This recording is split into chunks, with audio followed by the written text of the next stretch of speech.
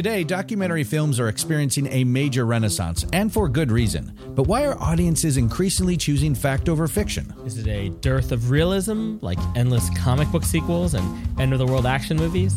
Are viewers choosing authentic storytelling over spectacular visuals and far-fetched plots? Or maybe it's because docs f***ing rule. Hi, I'm Paco Romain. And I'm George Chen. And we host SupDoc. We didn't go to film school. We're just two comedians that dork out on docs. And since 2015, we've been recapping amazing documentaries with comedians, actors, and filmmakers like legendary comedians Dana Gould and Todd Glass. Musicians like Yacht and Dan Deacon. And even media stars like Jesse Thorne and Francesca Fiorentini. The AV Club called us enlightening, and Boing Boing said SupDoc is a great idea for a podcast. So find us wherever you get your podcasts or join us at supdocpodcast.com. And follow us on social media at SupDoc Podcast.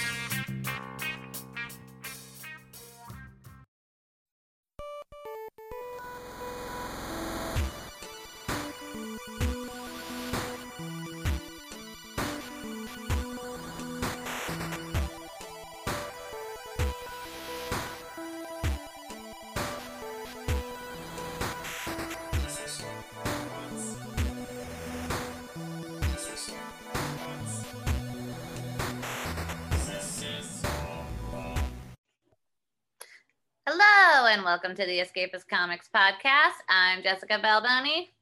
And I'm Robert Nicolesco. And today is Sunday, September 19th, 2021. And we are here talking about comics and other stuff. And comics-related stuff, of course. Yeah, movies, TV, news, all the things you guys want to hear about, hopefully, this week. And sorry we missed last week. Things happen. Life goes on. But yeah, try and keep the two every 2 week schedule. We can get there. We'll get there. It's been better recently. And thanks for listening. We appreciate it. And thanks for getting involved on social media. We appreciate it. Keep answering all of your hard-hitting questions. Yeah. And hey, everybody, if you do listen and you do like it, share it with your comics fans. Oh, friends. yeah, please do. Leave reviews. Do all that stuff. Reviews really help the podcast. I know, I think it's only on Apple or on iTunes that you can actually leave reviews. I don't know why all the other podcasts like Spotify and all that don't have their reviews and everything. But yeah, so give us review on Apple Podcasts. Is it iTunes? It's not iTunes anymore, is it? They took that away. I think it's podcast. Apple Podcasts, yeah. That 5-star review, though, will definitely help us raise awareness of Escapist Comics Podcast. Yeah. So today, we're going to get into Red Room, which we haven't actually reviewed yet at all, which is surprising. It is, but it was also like selling so much and everything. It just seemed like it was like, obviously not everyone knows about it, but it did seem like, oh, well, yeah, it's being talked about and all this, but like, No, we do need to do Red Room. And what's cool about it is every issue is self-contained. So we really can't start anywhere. Yeah. And this is kind of the end of the season because it's pausing until December, I believe. Oh, is it? Yeah. I didn't, but reading his little write-up in the back, it's like the 4 issues plus the free comic book day, there's going to be the first trade. Okay. And then December, this like quote unquote season 2 starts. So just a couple months off, but. So yeah, this is Ed Piskor, if you're not aware of Ed. He's a crazy person. No, he's awesome. You can Pop Family Tree, X-Men Grand Design, WYSIWYG, an underappreciated one, but I really like WYSIWYG. Mm-hmm. All that stuff, real good. Real good. And you can of course listen or watch him and Jim Rugg on Cartoonist Kayfabe. Is that a weekly show or do they do it bi-weekly? Daily.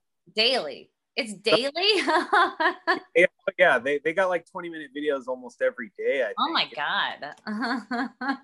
Well, there you go. I've lost track of how much they do it. It used to just be weekly. That's crazy that they're doing it daily now. Wow. I mean, well, they record all in one day and then release weekly, I think. Oh, okay. Well, that's a good way to do it. No. Well, extremely popular, that show. Yes, I mean it's some good. It's some great comics related content. Yeah. Obviously, you wouldn't be here.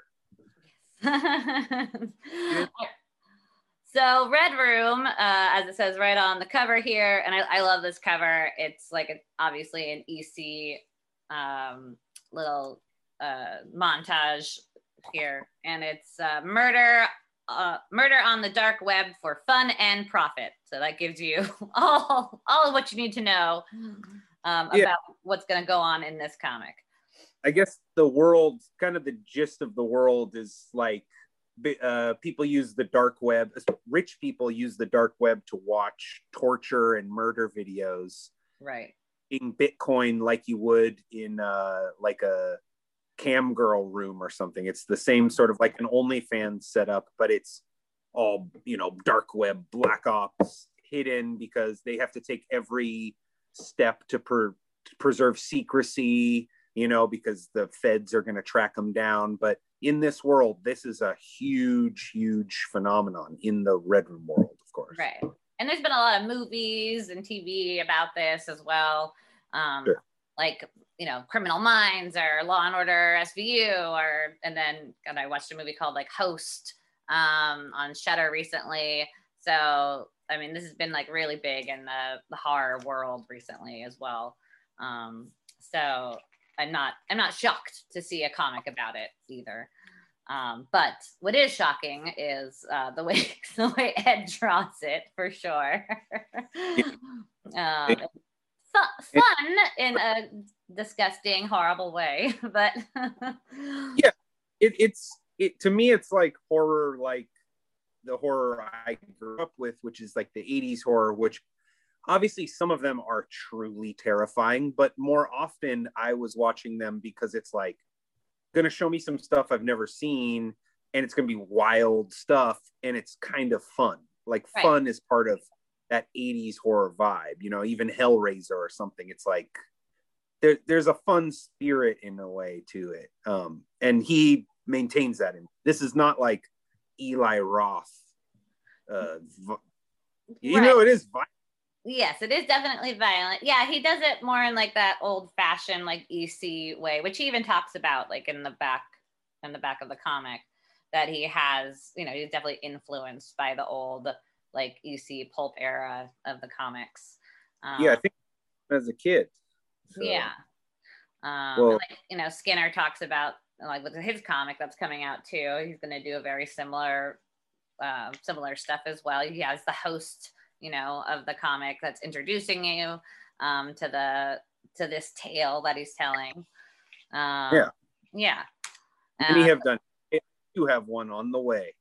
Yes. Cool. Yeah. I don't know. There's a lot to it, and I mean, Ed does it like super. He's honoring it quite extensively, I think, in this.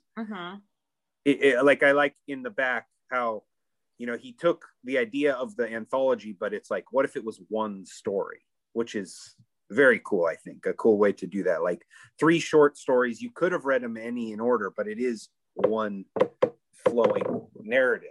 Right. So this one's about Donna Butcher. We're going back. Horrible person. Scary lady.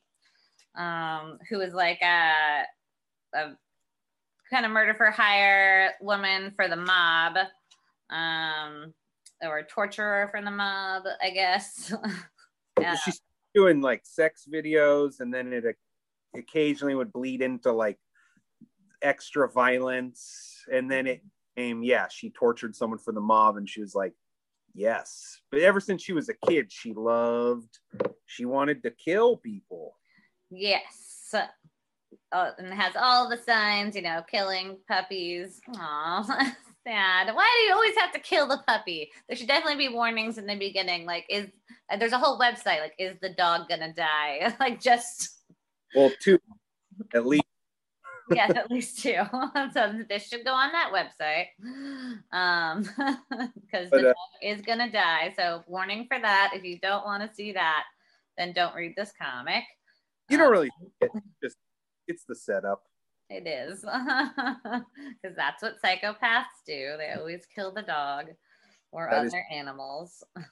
The first story, go ahead. Oh, I was just going to say, so I was going to pretty much you say what you were going to say. This is definitely a revenge story too, which is a very classic like EC trope. It's going to be a great like revenge story. And you're going to have all of the classic traits of that, which I do love. And you get it nice and set up in the beginning. So it's going to be, something terrible is going to happen to a child or the child's parents, and they're going to take revenge on this horrible killer. Yeah. And this one, the first story, Cyclical Terror, has Raina Dukes, who her father was horrifically murdered in the most famous Donna Butcher video ever. It's The One. And he kind of like sets this sort of stuff up as like, it's part of the underground tape trading world, like back like when people were trading Winnebago Man tapes and Gigi Allen tapes, right, and stuff. And it's like Donna Butcher's famous kill is a 2-hour torture video, and it's like the holy grail of the underground video trading world. Right. And it has Raina Dukes' father being killed, so that's why she wants revenge, obviously, like on Donna Butcher. She not only killed her father, but the humiliation continues every day because 15 million people or something have watched her father be eviscerated. Yeah. My favorite part about this one is it's actually like a really deep story too. Like he really gets into like her past and also like all the stuff with the videos and how she, how Raina like gets paid for all of these videos. Like every time someone gets caught for the videos, she gets money like for them, because and I think that's actually like a real thing too. And obviously not for like sex videos and everything, but you do get like restitution for people for off of like serial killers, like a lot of like our crime podcasts I listen to. So there's a thing in when serial killers like get money, basically they can't actually collect anything when they're in jail, right? Like I don't know, like they can't profit off of anything like they've done. Yeah. Scenes about them. Right. Books. Even an interview. Yeah. So if they're like writing a book about themselves, for example, they can't get paid for that. Right. So that would go to their victims instead. And that was actually, I think it was a law that was passed like either 10 years ago or 20 years ago, something like that. So yeah, he definitely is taking from that and then applying it to this. So it's actually like quite a deep story, like when you get down to the grittiness of it, even though there is a lot of like funny aspects of it. But so I actually really enjoyed that part. I was like, oh, well, Ed, this is a lot deeper than I thought it was going to be. If it's one thing I think that he's a strength at, it's the world building thing, because all of his previous projects, WYSIWYG is like all the famous hacker stories blended into one, but Hip Hop Family Tree is directly from history, and it's like taking all that, making it make sense in a cohesive narrative, taking a whole world. And same with X-Men. It's like taking like hundreds of issues and making it work as one narrative. And it's like, this is kind of the reverse, right? This is his own world, but I would feel like the strength is that he can put enough little details in the thing that it makes it, this all feels very tangible and real. Like, and it's the little details here and there that, like what you're talking about, like that stuff where I'm like, oh yeah, of course. Like, you almost take it for granted. Like but it's all very intelligent sort of storytelling. Oh yeah, definitely. So I really liked this issue. How did you like it compared to the other issues so far? Honestly, is probably my favorite one so far. Either this or the first one. I like the first one a lot too, but I just love the VHS sort of era and the EC thing. I mean, the whole, plus Donna Butcher, like how she's like kind of like 80s wrestler vibes mixed Red Room thing, like the proto, it's the beginning of the Red Room, like all of it just works for me. The revenge story, it has the most like clear, just like get to it, like this girl wants revenge, here's who she wants revenge on, let's see how the revenge plays out. Like, cool. Yeah, I totally agree. This is definitely my favorite issue of all of them so far as well. Besides, the first one was really good too, but I concur. So yeah, everyone, if you're looking for a gross but fun and deep kind of story, I would definitely pick up issue 4 of Red Room. You don't have to read any of the other ones, just like we said too, or get all 4 of them. I think we have all of them at the store still. I think we do. If we don't have number 1 anymore, they're going into reprints. Here's a sell point for you. She uses a Jolly Rancher that she has sucked into a sharpened blade, because everyone who's eaten Jolly Ranchers, they could become the sharpest thing in the world. Yep. She one of those to remove someone's eyeball. Yeah. So I think you're either in or you're out with that one. Yes. Absolutely. All right. Great series. Great.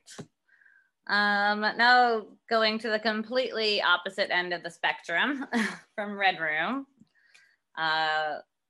from Jeff Lemire, Maze Book, number 1 from Dark Horse Comics. I don't know how Jeff Lemire does this, but I think he's writing like 10 comics right now. Literally, and I'm not exaggerating. He is just always out there, always present on the shelves. I mean, I've been Unbelievable Unteens. It's only 2 issues, but like I know he's writing that. He's been doing the Black Hammer stuff.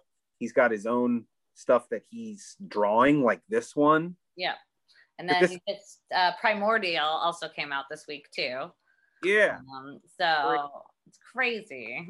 It works. Yep, he sure does. So yeah, this is just a 4-issue miniseries. And yeah, like I said, he's writing and drawing this one and coloring it, I think, as well. Yeah. It's all watercolors. So yeah. Cool. Which is beautiful. Yeah, it really is. It sort of tells it's got the 2, like the colors in his memories and then the world he exists in is like white, so it's like an ink wash style. The really, like, you know, I mean, we've seen that sort of thing and stuff before, but it's always helpful to like, where is the character most alive in his mind? He's not alive in every day, right? Because the story is about his daughter who died 10 years previous, and he's forgotten her face, I guess, but he remembers the sweater that she wore. Yes, he can only remember her red sweater. Like, that's the most prominent feature that's left in his mind. And he's just kind of going through his daily life, just kind of lost. And trapped in routine. Right, exactly. So in typical Jeff Lemire fashion, this is a very solemn, kind of sad book, but it's beautiful at the same time. A lot because of his art style. And it's basically he's remembering the sweater, and it's creating, like, as the title implies, like a maze in his mind, and he's trying to figure out what this is going to unlock. It's actually really interesting because it's this old sweater and the threads are all loose and falling apart. Right. And the visual motif through the whole comic. I mean, even the back cover. The back cover is literally just white with a little bit of red to symbolize the thread, like the thread. But the thread, I was like thinking about it on the reread, and like the thread works on multiple levels of metaphor. It's like a line from the point in his life back to his daughter. Mm-hmm. It's the unthreaded actual memories of his daughter, you know, like it's unspooling what he has in his mind of her. It's disappearing. And then of course the red also symbolizes the line through a maze, of which his daughter was a fan of maze books. Mm-hmm. Super effective, like very simple visual metaphor, but it just, I don't know, really powerful. I mean, only someone who is made so many comics could really like kind of come up with something so simple yet so complex, I guess. Right. And then towards the end of the comic, and this is a very quick read too, by the way. Yeah. Like, it looks like a huge hefty comic like when you pick it up, but he really just uses imagery, which is great. You know, I mean, we talk about it all the time, like we'll be reading like a Marvel or DC comic where it's just so many words that say nothing. It's like, are they getting paid by the word? Like, what is happening? Like, they just don't know how to use just imagery. And I mean, depends on the story, right? Right. Like, Red Room, a lot of words, but it's giving you immense amounts of information. That's all really. Or this stripped down sort of style. Like he has a double page splash with one word balloon that says "suit yourself." Like, right. That's it. Yeah. Yeah. Oh, and then there's just another double page spread where he's just, you know, sleeping, and then there's just the red thread coming out of like almost just the pillow, and then just going across the entire page, you know. Yeah. And then that's it. But it's still, you know, it's extremely effective. Yeah, it really is. It keeps you moving. It is like directional. It's like, keep going. Mm-hmm. And then he wakes up. There's like, you know, it goes to the next page. You see the little girl with no face again and the sweater. And he wakes up and he's getting these unknown phone calls at 3:00 in the morning. And he wakes up and he hears his child's voice on the other end of the phone. You have to help in the center, and you need to find me. Right. I'm in the center of the maze. Right. So definitely a very shocking big clue. Is it real? We don't know. Is he just going crazy? Maybe. Or is it actually her? Yeah. And I do like these, like two of the comics we have all the comics we're talking about this week have write-ups from the authors in the back, which I like. It creates a lot of context. He cites Lynch in this, Murakami. Both of those I can definitely see. Like, I'm watching tons of Twin Peaks lately, and it's like the surreal nature of it is totally here in this comic. I mean, and in a lot of Jeff Lemire, I would say. But yeah, I like that little aspect. More of that, creators. Right. Definitely. So yeah, definitely recommend Maze Book #1, Jeff Lemire. Yeah. It's all thumbs up this week as far, well, I know your opinion on our next book, but for me, I like every single one of these books this week. Like, they're great. Yeah. Me too. Let's get into our next book, which is actually a double. So it's actually 1 and 2 of Not All Robots, just because we liked it so much, right? That's why we're doing this. Yeah. #2 just came out, and it kind of just is a lot more effective. This one's less standalone issue and more like, it'll be a 5-issue miniseries also, but it's a very contained story, and also a lot of world building that's being done. Very Mark Russell. First though, I'm going to comment on the #1. Please stop again with these American Gothic covers. Stop it. Just stop, everyone. I'm not gonna give up on my quest of getting these guys to stop doing this. It's ridiculous. I think we're up to like 6 covers now, just in the last 4 months. Oh my God. There's something there. Something there. I bet you could fill a whole art book with all the American Gothic comic. Just from this year, you could fill in a book. It's ridiculous. But I will give a shout out though to AWA Upshot. They have been really killing it this year. I really think that they're like the upcoming new like indie publishers. They put out some really solid books this year. Including this one. So this book, great. Yeah, it's great. So this is Mark Russell, Mike Deodato Jr., and Lee Luffridge. So Mike Deodato Jr., he is one of the owners of this company, and with this guy Axel Alonso, and they've been just killing it, putting out great books. So, all right, Not All Robots, number 1.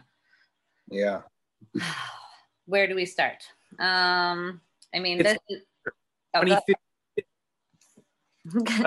kind of like to set up the world. It is there, and the world has been destroyed. I believe one of the robots says, "Yeah, you turned this planet. Humans turned this planet into a baked potato." Yeah. But it seems like all humans live under, or most humans live under dome cities. Right. Isolated with their own air and environment. So Bubble Atlanta, Bubble Orlando, like it's just bubble versions. And the people, it seems like people can survive out in the wastelands, but they keep making reference to it being obviously horrendous. Who wants to live in a wasteland? Right. Yeah. And you'd have to like wear like a suit or something out there because of like the CO2, right? Like it's just completely toxic out there. And well, we'll find out later why that happens. You'd have to do that. It's pretty horrible. Robots like kind of run the world at this point. Yes. They like doing our menial tasks, and now they start. And yeah, it's like, I don't know, it's hard to like explain the satire of this work. It's highly satirical, tongue-in-cheek, like. Yeah, and sometimes it doesn't even feel like that. It just is. So it's like it gets serious and then it goes back to satire and then it gets serious again. But yeah, so I mean, basically robots are just doing our jobs now when we just sit around and do nothing. And there's some jobs that they can't do, like they have like barbers that are still, or like hairstylists and stuff like that. Yeah, the Hairdressers Association. They're some of the most respected people in the community because they're some of the few people who still have jobs, and it's like hairdressers are representatives like of. Yes. I'm gonna guess like there's artists still too, like so they maybe, I don't know, but so I guess like people just sit around and don't do anything, and all the robots go out and do your work basically. And every household has been assigned a robot who basically puts the money on the table because the robot's the only ones who can make money anymore. Right. So robots have privilege and resentment towards the humans. Yeah. And they resent them because they're like, the humans are forced to stay home. Yeah. And it's fun too, like it's narrated in a way too by like a talk show called like Talkin' Bot. So, which is kind of almost like a Fox type thing as well. You get like the talking heads and you have like one human and 2 robots like bantering back and forth the entire issues. And then it also focuses on one family called the Walters and their robot who is depressed. Like he has like a menial job that he hates. and he hates his family, you know, resents them for asking him the same thing every day, like how's his job that day, and that's pretty much it. And was today? No. The answer always no. Right. What I like is that these aren't like beep boop, I am a robot. Like they all have individual personalities and opinions and emotions. It's all of the complexities, but they are still like very rigid and pretty soulless when it comes to anything about humans. It's like, did 20,000 humans dying? Like, is that really that big a deal? They were going to be dead in 20 years anyway. Like, right.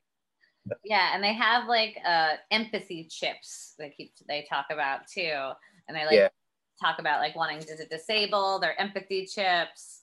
So they don't seem to have much empathy anyways.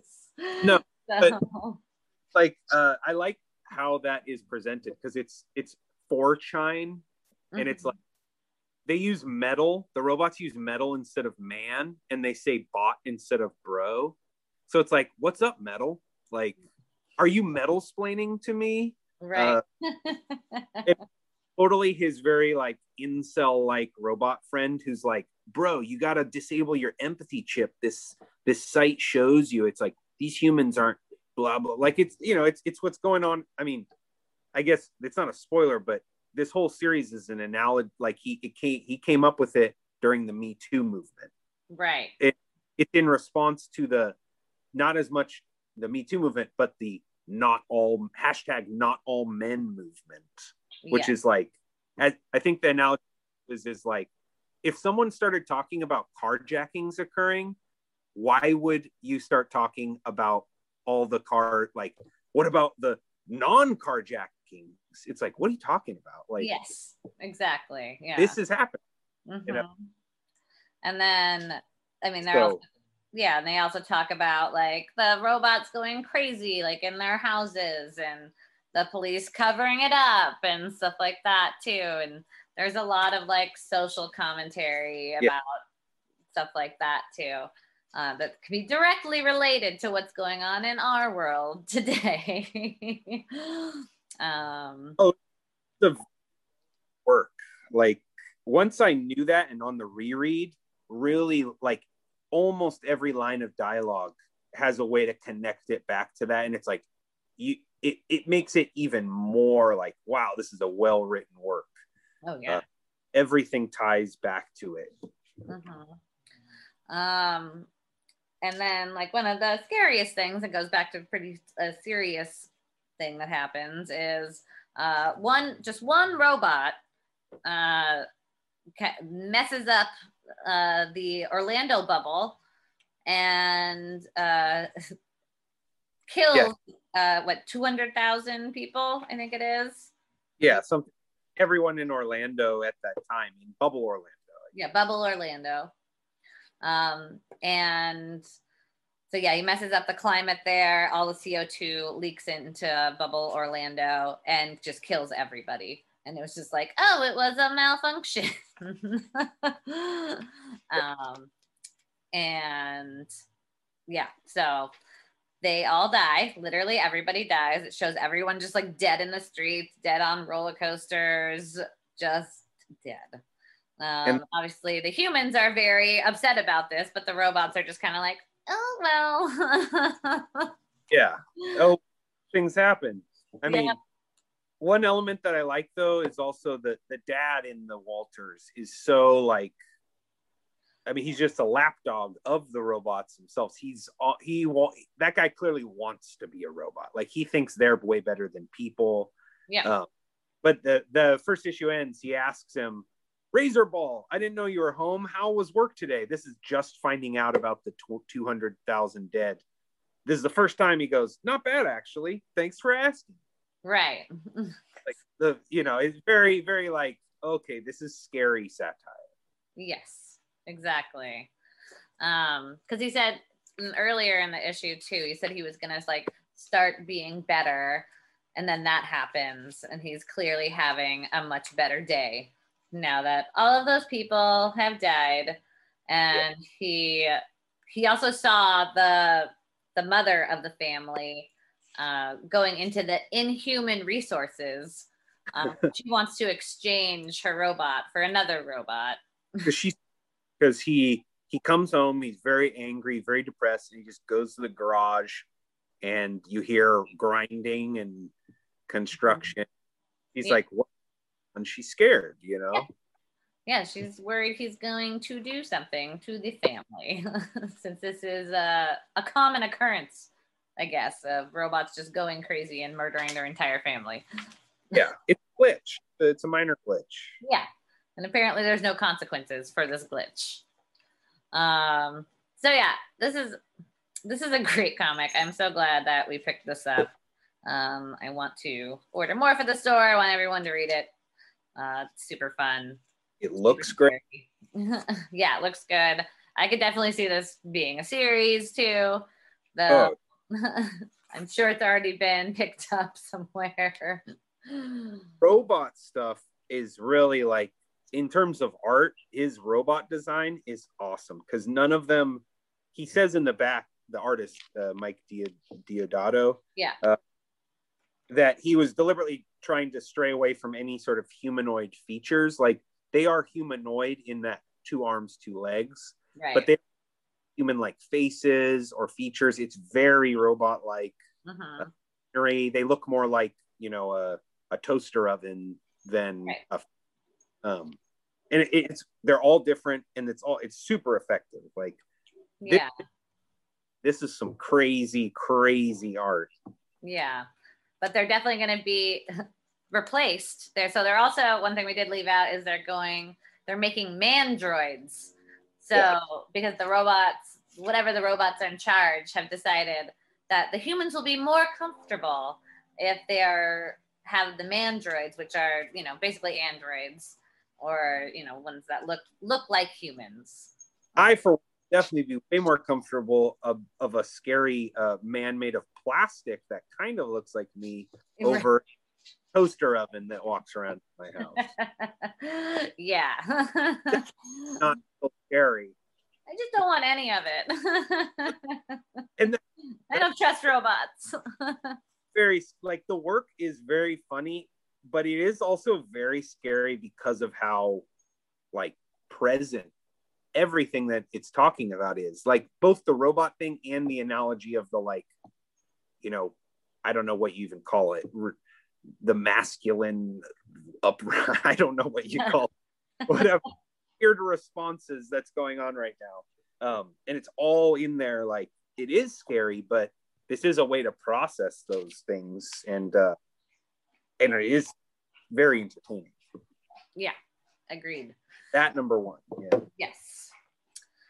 So read Not All Robots, and check out more books by AWA. They're putting out a lot of cool stuff. Yeah. And Mark Russell, great writer. Oh yeah, Mark Russell is awesome. He's just so good at satire. All right, let's get into some news. There is a lot of stuff going on in the world of news. Well, first off, we both saw Shang-Chi, right? Yeah. If y'all haven't seen it yet, get to the theaters. It's now in the 3rd week, I think, top at the box office. So Disney, your little quote unquote experiment, I guess, has worked. The theater, people like the theater. People like the theater, and they want to see this movie. Yeah, it did great. It blew out the box office. Everyone is very excited. I loved it. I thought it was great. I especially enjoyed the relationship with the 2 main characters, with Awkwafina, and oh my god, why did I just blank on his name? Simu Lee, right? Simu Liu? Lau. I think it's Liu. Yeah, Simu Liu. Finally having like a platonic relationship between the 2 like main characters, like not having like a sexual or romantic relationship, was very nice. Yeah, it's different for a Marvel movie. That is a subtle difference. Yeah, she's just his best friend. Yeah, And I read an article too that the director said that was completely intentional, and they're not going to have a romantic relationship if they do another sequel. It's just that's what they wanted to do, like finally showing that. Awesome. Yeah. Even though people in the movie, they'd still do that same thing that I'm sure like guys and girls who are friends for a long time probably hear from parents or whatever, like, when are you gonna get married? When are you two blah blah blah? It's like they hear that and they're like, ew, or whatever. It's like, no, not at all. And just not having like any of that like romance at all. Like you can just have like a fun movie and not have, you know, sex stuff in it. Like it's fine, you don't need that. Like it can just be about the characters and moving forward and have action and fun and cool special effects and dragons and what, I don't even know what those lions are, but they were cool too. A lot of magical creatures. But that was the thing that you didn't like as much, right? Like because in the comic, it might have been what needs to happen. So I'm a big fan of the comics.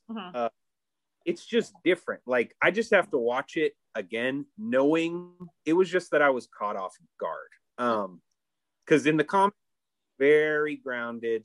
He's sneaking into places. He's stopping people from running heroin over the borders. He's working with like government intelligence agencies. There's assassins being sent after him. Right. There's ninjas, snipers. It's very like 70s grounded sort of like spy action thriller meets the Bruce Lee formula. So it's it is a very 1970s sort of formula, which I did not expect. Like, I knew it wasn't going to be stopping heroin at the border and stuff. But that is not going to be in these movies. But the movie is like very much not that way. You know, it's one of the more fantastical of all the Marvel movies, I would say. Like he's up there like Doctor Strange, Strange, or like other dimension, like his mom's from another dimension, like whoa, okay, it makes it much bigger scale, and I just was totally surprised by that. And it's just I gotta know now that I know I do, because I wasn't like, oh, this is bad ever. It just, I was caught off guard. I think, well, you know, with like putting like Wong in from Doctor Strange and then adding the Mandarin, because, you know, obviously that's not his dad in the comics. They completely changed that. That's why they had to add all those magical elements, because you're not going to have any of that, you know, without like the Mandarin.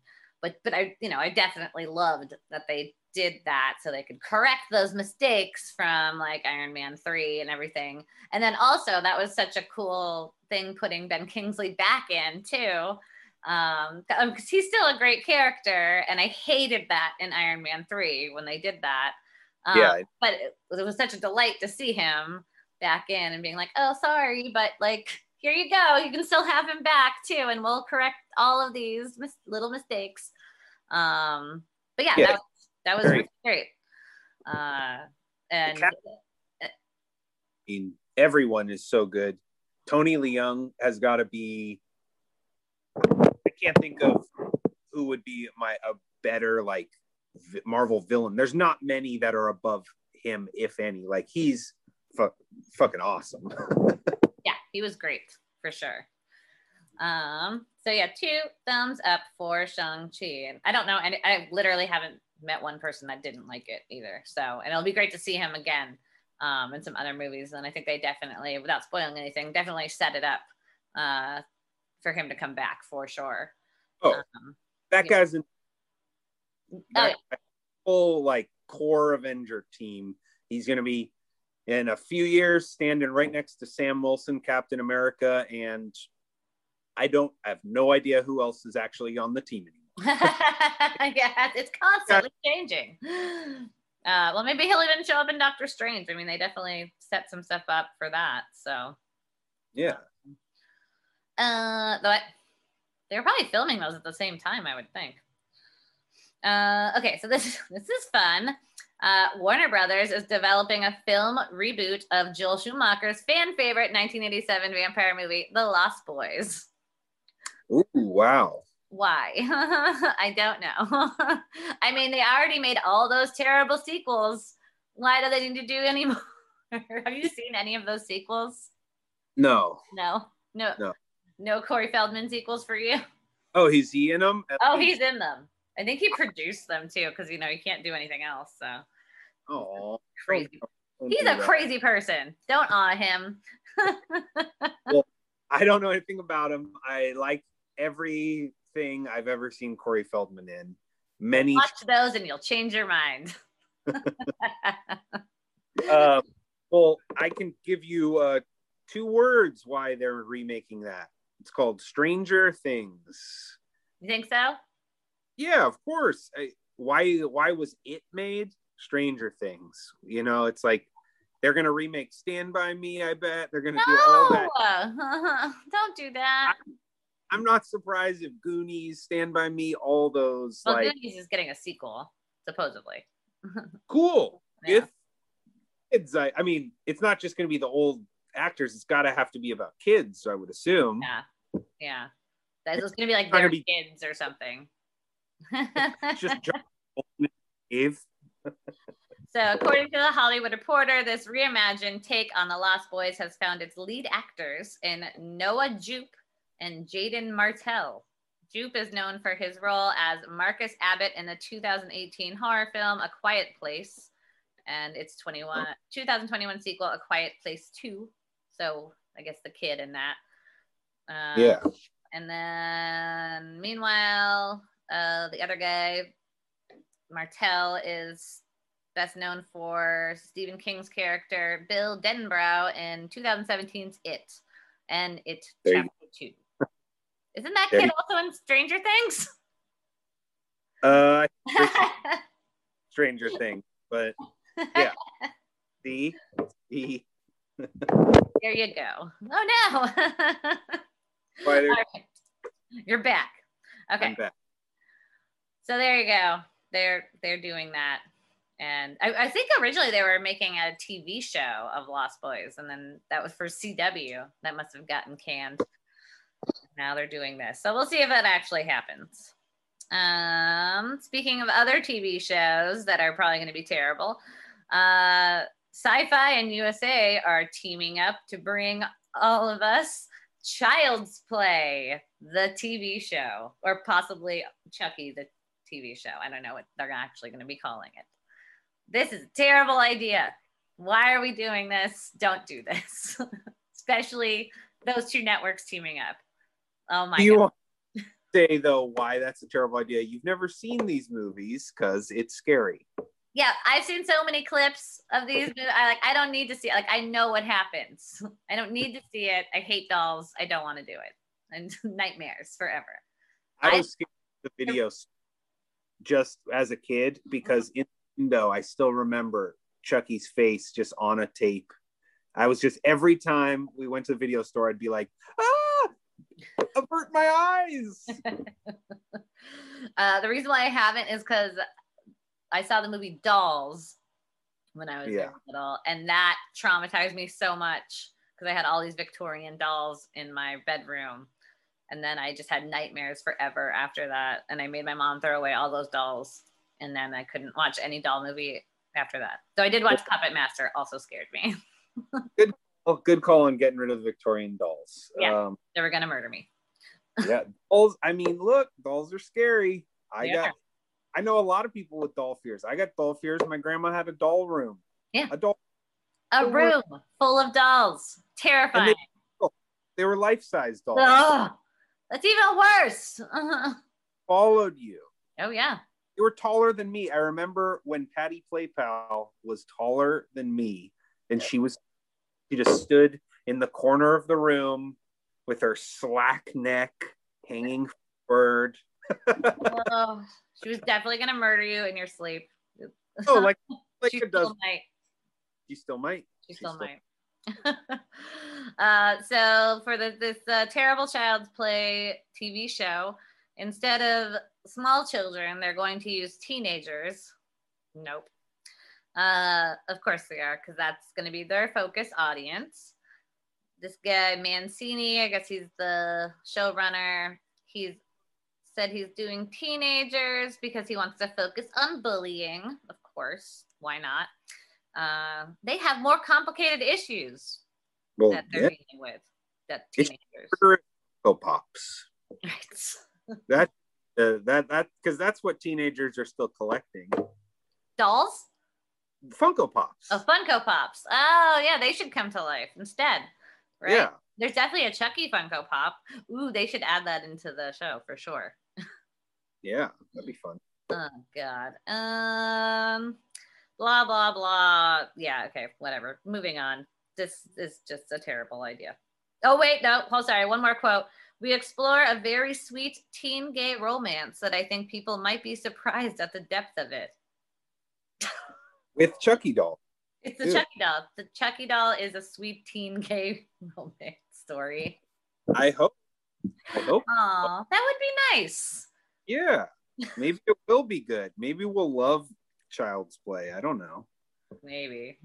I hope they use a real doll though, and not that like animated, computer animated one that they did in the remake. I think it's both. I don't know. I didn't see the remake. I don't know. I mean, I just saw the trailers, but it was computer animated and it looked terrible. Ugh. Are you making the little tick tick noise where it's running down the hall? Yeah. No. Ugh. Okay. You know, there's seven original Chucky movies. Well, okay, I've seen 4. Mm-hmm. Child's Play Part 2, Part 3, Bride of Chucky. Right. Then the Chucky. I never saw that one. Feet of Chucky, yeah. And then so there's one more in there, I guess. Yeah. That's a lot. That is a lot. I haven't seen any of them. Okay, well, terrible idea. So also this week, Matrix, was this week?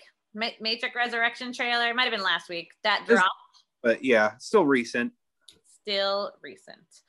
There was first a little take the red pill, take the blue pill trailer, and both were like 30 seconds, I think. And then after that, the full 2-minute, 20-second, I think, trailer dropped. And I first read an article. I can't even believe that there's this many things you can see in the trailer, but Screen Rant dropped 39 things that you could see in the Matrix trailer. 39 things. If we want to make the big bucks, trailer breakdowns. That's where the big bucks is, because people are obsessed with that stuff. They are. I couldn't even read the whole article of 39 things. It was just too long. No. You humble listeners must watch the trailer yourself to find all the secrets. Oh man! So Matrix Resurrections, excuse me, is an upcoming science fiction action film produced, co-written, and directed by Lana Wachowski. I can say that name. It's a sequel, of course, to The Matrix Revolutions that came out in 2003. It's the 4th installment of the Matrix film series overall. So who's coming back? Keanu Reeves, Carrie-Anne Moss, and Jada Pinkett Smith apparently is also coming back. And then they're also joined by Jessica Henwick. Hopefully I don't screw up this name so bad. Is it Yahya Abdul-Mateen II? I think that's right. And Jonathan Groff, Neil Patrick Harris, Priyanka Chopra, Jonas, and Christina Ricci. Whoa, I didn't know that. I was like, what? I'm super excited about Jonathan Groff as possibly the new architect, or maybe he's the bad guy, super bad guy. Yeah. Because I love him. But goddamn, this fucking breakdown. Like, I watched that trailer twice and I was like, seriously? There's this many things? Okay, so they talk about like Neil Patrick Harris just in the beginning, right? And they're like, his socks have 3 colors. It goes blue, red, blue on the stripes. And then they break down all of that, just his socks. Film is a very complex medium, I guess. Yeah. And I'm sure that does actually mean something. You know, they did that on purpose. If it's red, blue, or red, yeah, red, blue, and red. Strong relationship with a costume designer is an underrated art form. Oh yeah, definitely. You know a lot, so much about characters from the socks. Oh yeah, all about the socks. What did you think of the trailer? I mean, I thought it looked great. Like, the one thing that I was initially just super taken by was like the aesthetics are the same. It's still like black leather trench coats, guns, black sunglasses, that sort of thing. But like, it looked so good. Every shot looked super, like, just different, you know. I was like trying to like figure out what it was. It's like, that's just a guy holding the gun. Why does that look so? That's just, every shot looked phenomenal. It does seem like we had like a soft reboot or something, because like, maybe this is, you know, you remember how they talked about different versions of the Matrix? Yeah. Like, maybe the machines were like, oh, it's getting too out of hand. Reboot, start a new version. Who knows? Either way, yeah, Keanu's been popping blue pills like crazy, and he's in the Matrix again. And so is Carrie-Anne Moss. Yeah, I think that's the biggest takeaway from all of the articles I've read, is they think that it's definitely a new Matrix. The machines, you know, kind of relapsed on their deal with Neo, put everyone back in, or completely new version. You know, they definitely show all of the blue pills several times in the trailer too. It's like not just once, it's like 3 or 4 times. Just like in the very beginning too, there's like the black cat you see like on the desk going, you know, and that's what you see in the first Matrix, is the black cat with the deja vu thing going across the desk, and there's like a giant jar of the blue pills just sitting right there with the cat. So I mean, this trailer was constructed very carefully, I think. I mean, the blue pills are obviously like representative of people like willing to bury their head in the sand, you know, like to willingly take the blue pill is to willingly bury your head in the sand. And obviously the Matrix has those analogies, you know, I mean, there's so much in there, but for today, for now, those blue pills, it's like, yo, this is you, like, just pretending shit's fine, shit's normal. It's like, keep popping the pills, sure. Like, that's what how much it was like, we're not showing you red pills, we're showing you blue pills. Like, it's like, this is what you've been doing. Yeah, that's kind of. And they also call him Anderson, or Thomas Anderson again. So we know he's not Neo, or he's still Neo, but he's not going by Neo again. So obviously he's back in the Matrix from that alone. And they show the red pill, but not till the very end of the trailer. And that's when we also see like the new Morpheus too, or like the young Morpheus, which I'm sad that Lawrence Fishburne. Yeah. Boo. But he did die, right? In the Matrix? I think so. Yeah, they took his thing out. Hugo Weaving gonna come back. I mean, I guess he could, but maybe he doesn't want to. He said he wasn't coming back which is why we're getting all of the cool new people. But we do get Trinity is coming back, Carrie-Anne Moss, so and there was that whole thing between them, right? Like, they're connected, and that's how they save the world. We get a scene as well with them like holding hands, and they're like building the light between their hands, and so maybe that's how they free each other. Who knows? So many things. I mean, I hated the 2 sequels. I thought they were both terrible. I mean, there's definitely some parts that were cool, but there's definitely cool stuff. Rewatching like 2 years ago, I only made it through the second one, but I was like, oh, this is a lot better than I remembered. It's more, when rewatching, I was like, oh, there's a few very glaring problems, and this is good, rather than how I used to think, which was, oh, most of this is bad, and there's a few cool parts. Yeah. They're definitely problematic, and I think were like rushed sequels. It was like, oh yeah, this shit's crazy successful, make 2 more now. Like, yeah, that's probably part of it. Maybe I'll try to rewatch. I'll definitely try to watch the third one, I guess, before seeing this, but it's gonna be a slog. I think. Interesting stuff, and it's like, I don't know, there's just a lot. It's just hard. I don't know. Sequels are hard. Most aren't good. Most are terrible. Most are terrible. That is true. This is a tough, like, I mean, I guess maybe this was in a better position than like if you had a masterpiece trilogy and then you're making a fourth. It's like, if this movie's better than the second and the third one, rejoice. It's definitely the first one.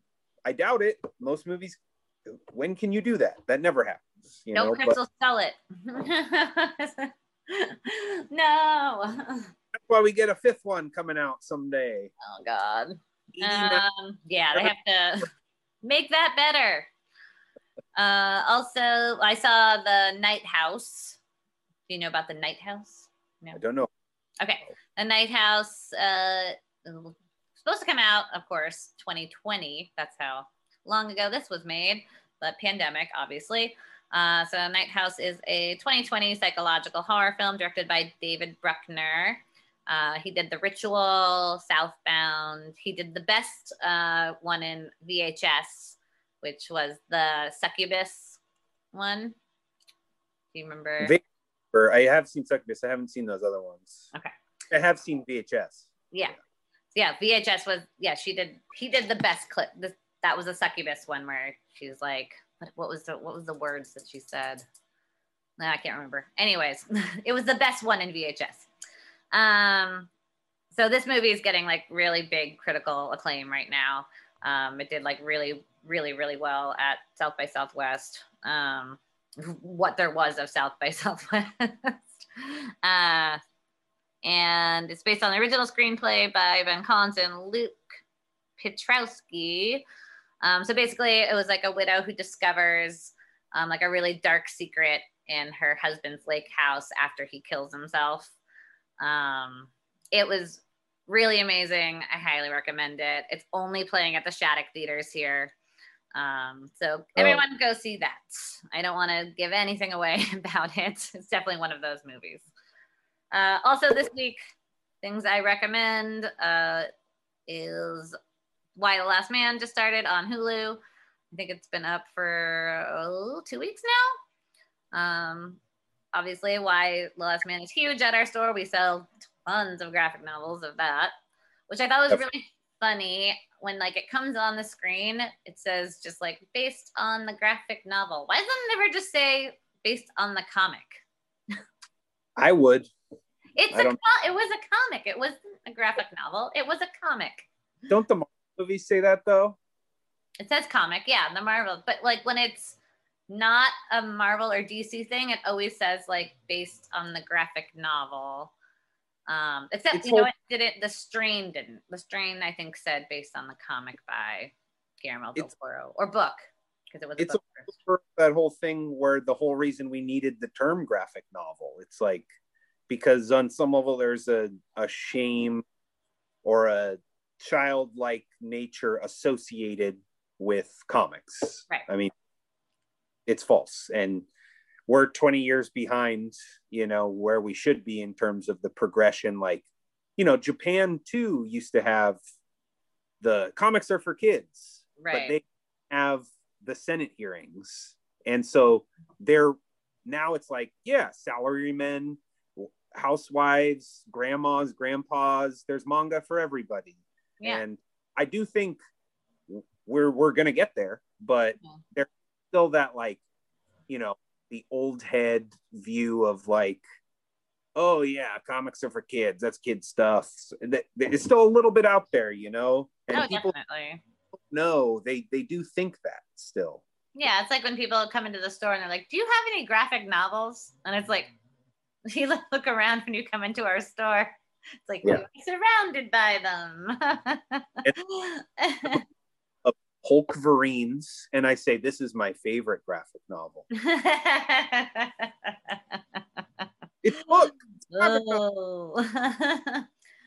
So those who are not familiar with Y the Last Man, it was a comic first. They put it into a graphic novel. It is still a comic, but it is now streaming on FX Hulu. I guess FX Hulu is now, they're just doing like streaming shows. It's not just like on regular FX.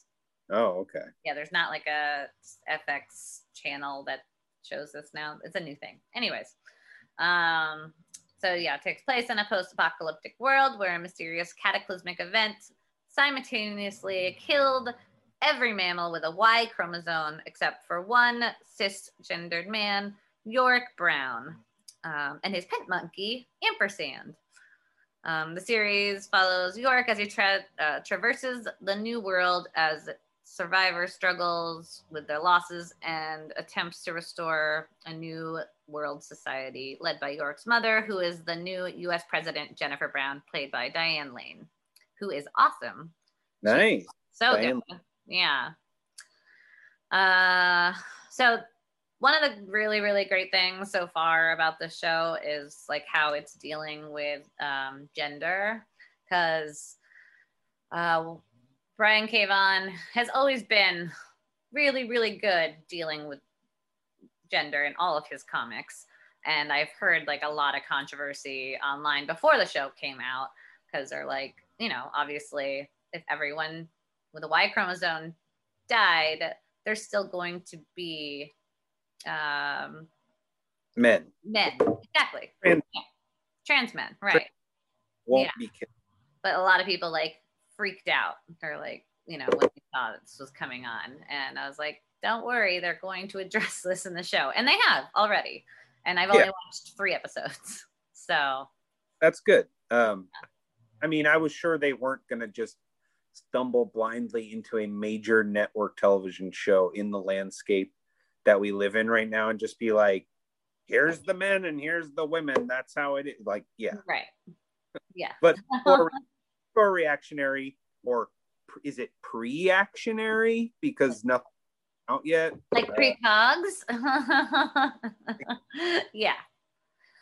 And now that they've done that too, people are definitely celebrating the show a lot differently, which is great.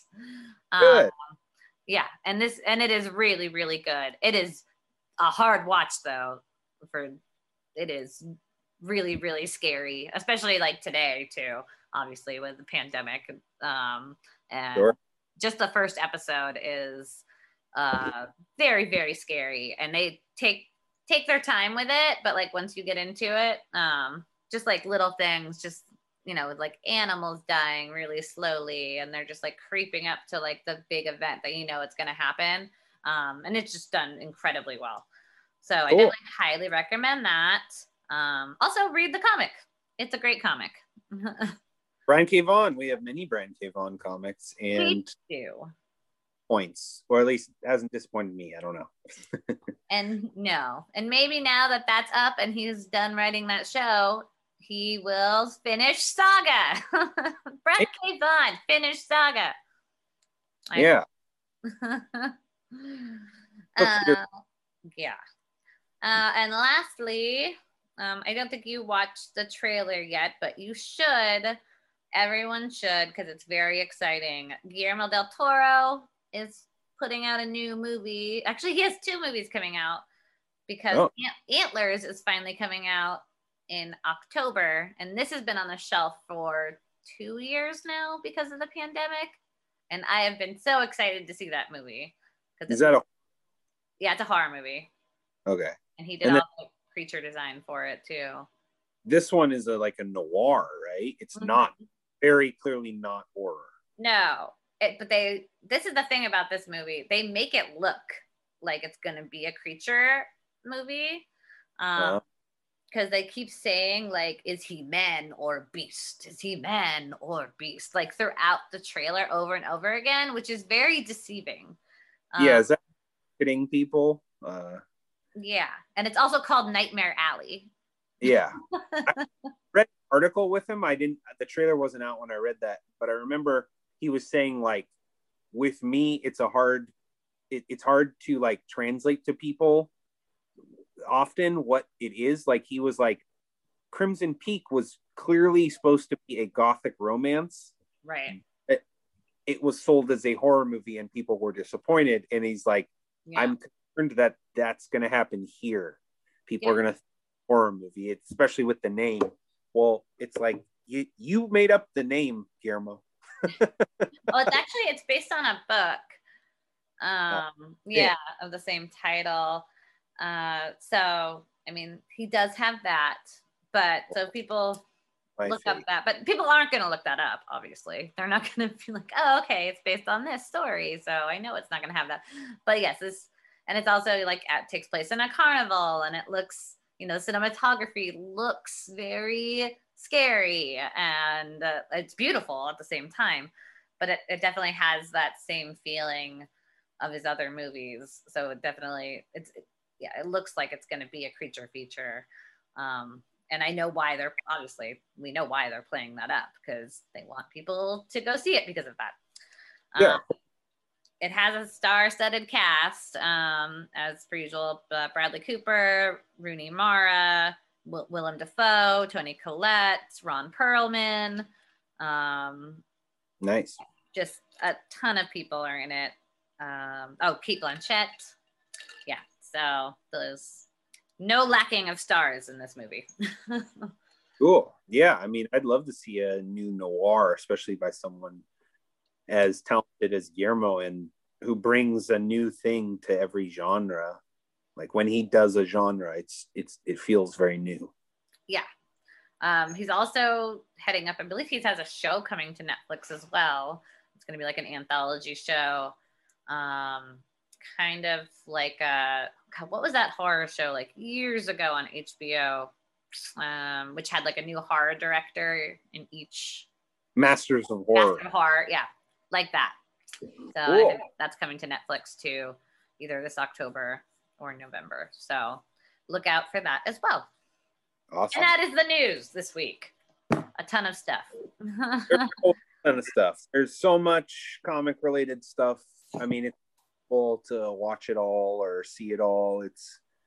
We are in the time of abundance. We are. And what did we review this week? Just in case you forgot, Red Room number 4, Maze Book number 1, and then we did Not All Robots 1 and 2. So be sure to pick those up this week. Buy them. They're good. Buy them. Either at your local comic book store or our local comic book store, Escapist Comics. Yes. Thanks so much, guys, for listening. We appreciate it. Yeah. Are we gonna do plugs? We signing out? Yeah. Plugs. We're signing out. Go ahead. Yeah. Follow me on Instagram, Robert_NEGOESCO at Robert Negolesco.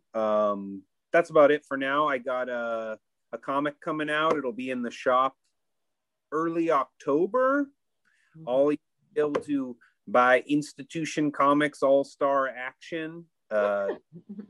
Yeah, 40 pages, full color classic superhero story. I really tried to channel that Silver Age madness that comes across when you read it, where you're like, what is going on? What is this madness? Like, we'll see. That'll be out pretty soon. Nice. Yeah. That's exciting. We look forward to that. Yeah, we'll talk one episode. We'll review it. Yeah, we will. We'll tear it apart. No, I'm just kidding.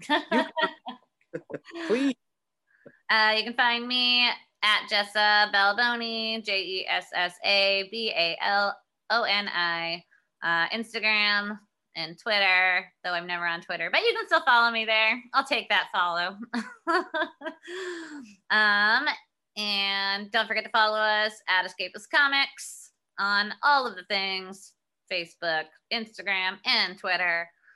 And that's it, right? Oh yeah, my comic will also be out at some point.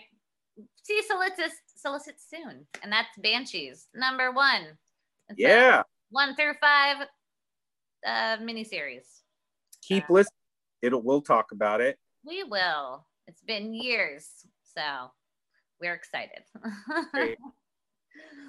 All right. Thanks so much, guys, for listening.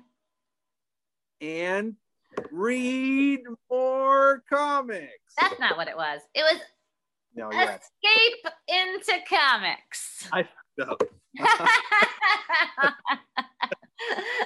Thanks so much. We'll talk to you guys soon. Bye. Bye.